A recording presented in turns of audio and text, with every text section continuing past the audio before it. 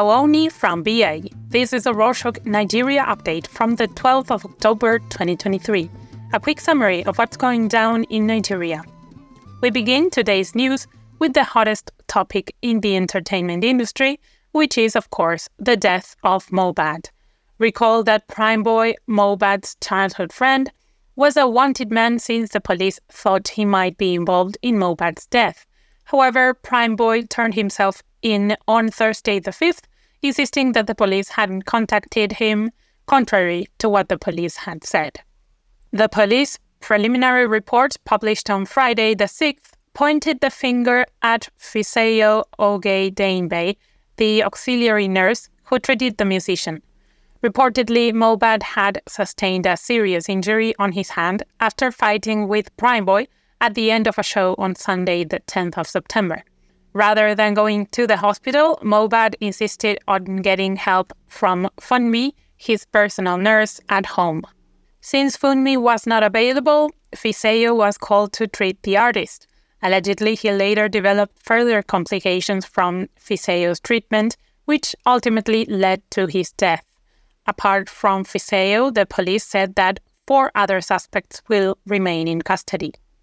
This includes Naira Marley and his associate, Sam Larry, for bullying and assaulting the singer in the past, Prime Boy, and another friend of Mohbah, Sadiq, who reportedly brought Fisayo to the musician's home. More updates on Tinubu's certificate saga. On Thursday the 5th, Atiku Abubakar, the People's Democratic Party's presidential candidate, held a press conference calling on Peter Obi, the Labour Party's presidential candidate, to join him in his struggle to remove President Tinubu from office. This came after Caleb Westberg, the registrar of Chicago State University, or CSU, released further details on the academic records of President Tinubu.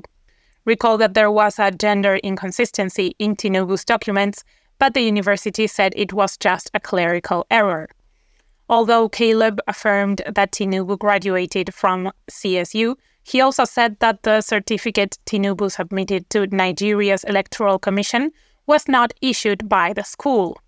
The ruling party and its supporters are now saying that Tinubu got his replacement certificate from a third-party vendor, which is reportedly legal in the US, while the opposition insists that it is a forged document. Meanwhile, shortly after Abubakar's call for support, Peter Obi said he was taking a different path to reclaim his stolen mandate. Moving on Saturday the 7th, the federal government suspended the N-Power employment scheme that Buhari, the former president, established. The scheme aimed at reducing unemployment among the youth. Beda Eidu, the Minister of Humanitarian Affairs and Poverty Alleviation, said that they had to suspend the program because it had several flaws. Reportedly, a lot of people employed under the scheme did not show up at work but received their salaries. Nevertheless, the discontinuation will affect 1 million Nigerians who are currently enrolled in the program. Economic analysts said that the suspension of the scheme would increase the unemployment rate. However, Eidu said that the program would be back with the necessary modifications once investigations are completed. Let's take a look at what is happening in the education sector. On Tuesday the 10th, the National Examination Council, or NECO, released the 2023 Internal Senior Secondary School Certificate Examination, but said that 93 schools engaged in mass examination malpractice. Because of this, the examination body will suspend 57 of its supervisors. Tantani Ibrahim, NECO's registrar, has said that the schools will receive appropriate sanctions. Meanwhile, only 12,000 students were involved in examination malpractice of the 1 million who sat for the test. In other news, President Tinubu approved the appointment of Fela Durotoye, a former presidential candidate, as Senior Special Assistant to the President on National Values and Social Justice on Monday the 9th. Durotoye contested against Buhari in the 2019 general election under the Alliance for New Nigerian Party. However, his appointment has caused heavy criticism from the opposition, as he had said in the past that the ruling All Progressives Congress and the major opposition party, the People's Democratic Party, were similar and that they had nothing to offer to Nigerians.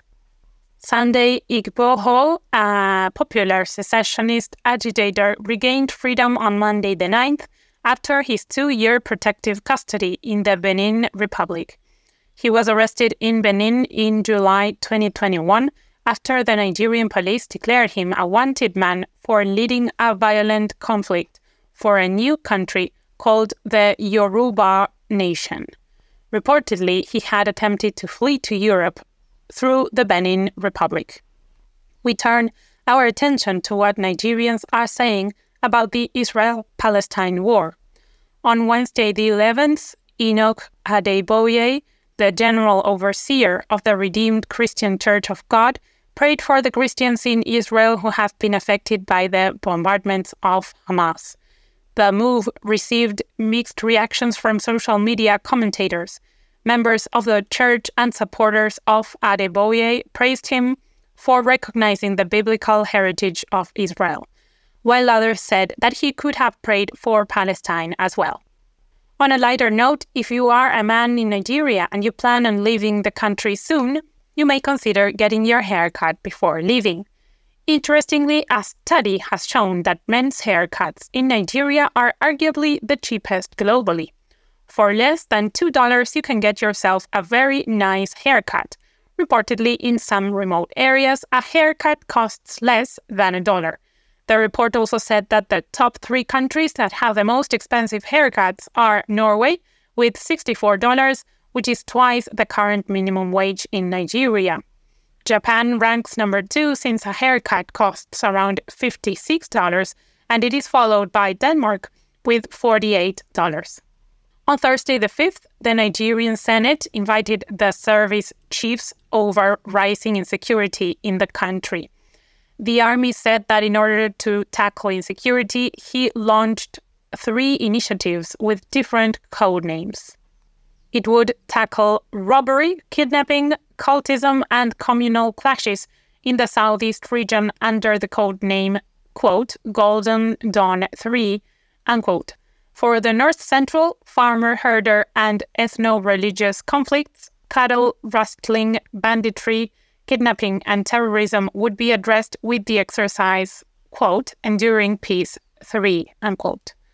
The army also said that it would fight against robbery, kidnapping, and cultism in the southwest under the tag, quote, Still Waters 3, unquote. In entertainment, 2 of the musicians who perform with iconic music star Kwam One have reportedly absconded in the UK after traveling with the artist for live performance. The lead guitarist and the keyboardist went missing shortly after arriving in the UK on Saturday the 7th. However, Kwam One has informed the UK authorities about the 2 missing musicians. Their disappearance was called into question as they might have been trying to escape from the hardship in Nigeria. Meanwhile, on Saturday the 7th, Amaju Pinnick, former boss of the Nigeria Football Federation, and singer Davido got engaged in a public spat because the singer didn't show up at an event, a yearly festival in Warri, Delta State, organized by the ex-football boss. Reportedly, Davido received $94,600 to perform, but failed to show up. Pinnick accused the musician of feeling that the event was beneath him. However, Davido said that he had informed the organizers that he couldn't participate in the event. The artist's absence was called into question, so Davido announced on his social media platforms that he would pay the organizers double the amount he had received for the event performance. Let's close this edition with more football news. The Super Eagles of Nigeria, which is the men's national football team, has adopted the slogan, quote, Let's do it again, unquote, for the 2024 African Cup of Nations on Wednesday the 11th.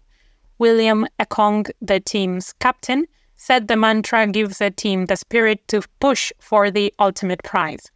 The Super Eagles last won the Continental Trophy in 2013, but the team is currently buoyed by the presence of many in-form star players who are doing well for their football clubs in Europe. And that's it for this week. But don't leave yet, there's something important we need to tell you. You probably already know that we have been doing these updates for a while. However, the number of listeners isn't going up. We need to increase the number of listeners to keep doing the show. We need your help to expand our audience. Can you tell as many people as you can about these updates? Tell your friends, your family, your colleagues, people who need to practice their English, people who are curious about what's going on in Nigeria.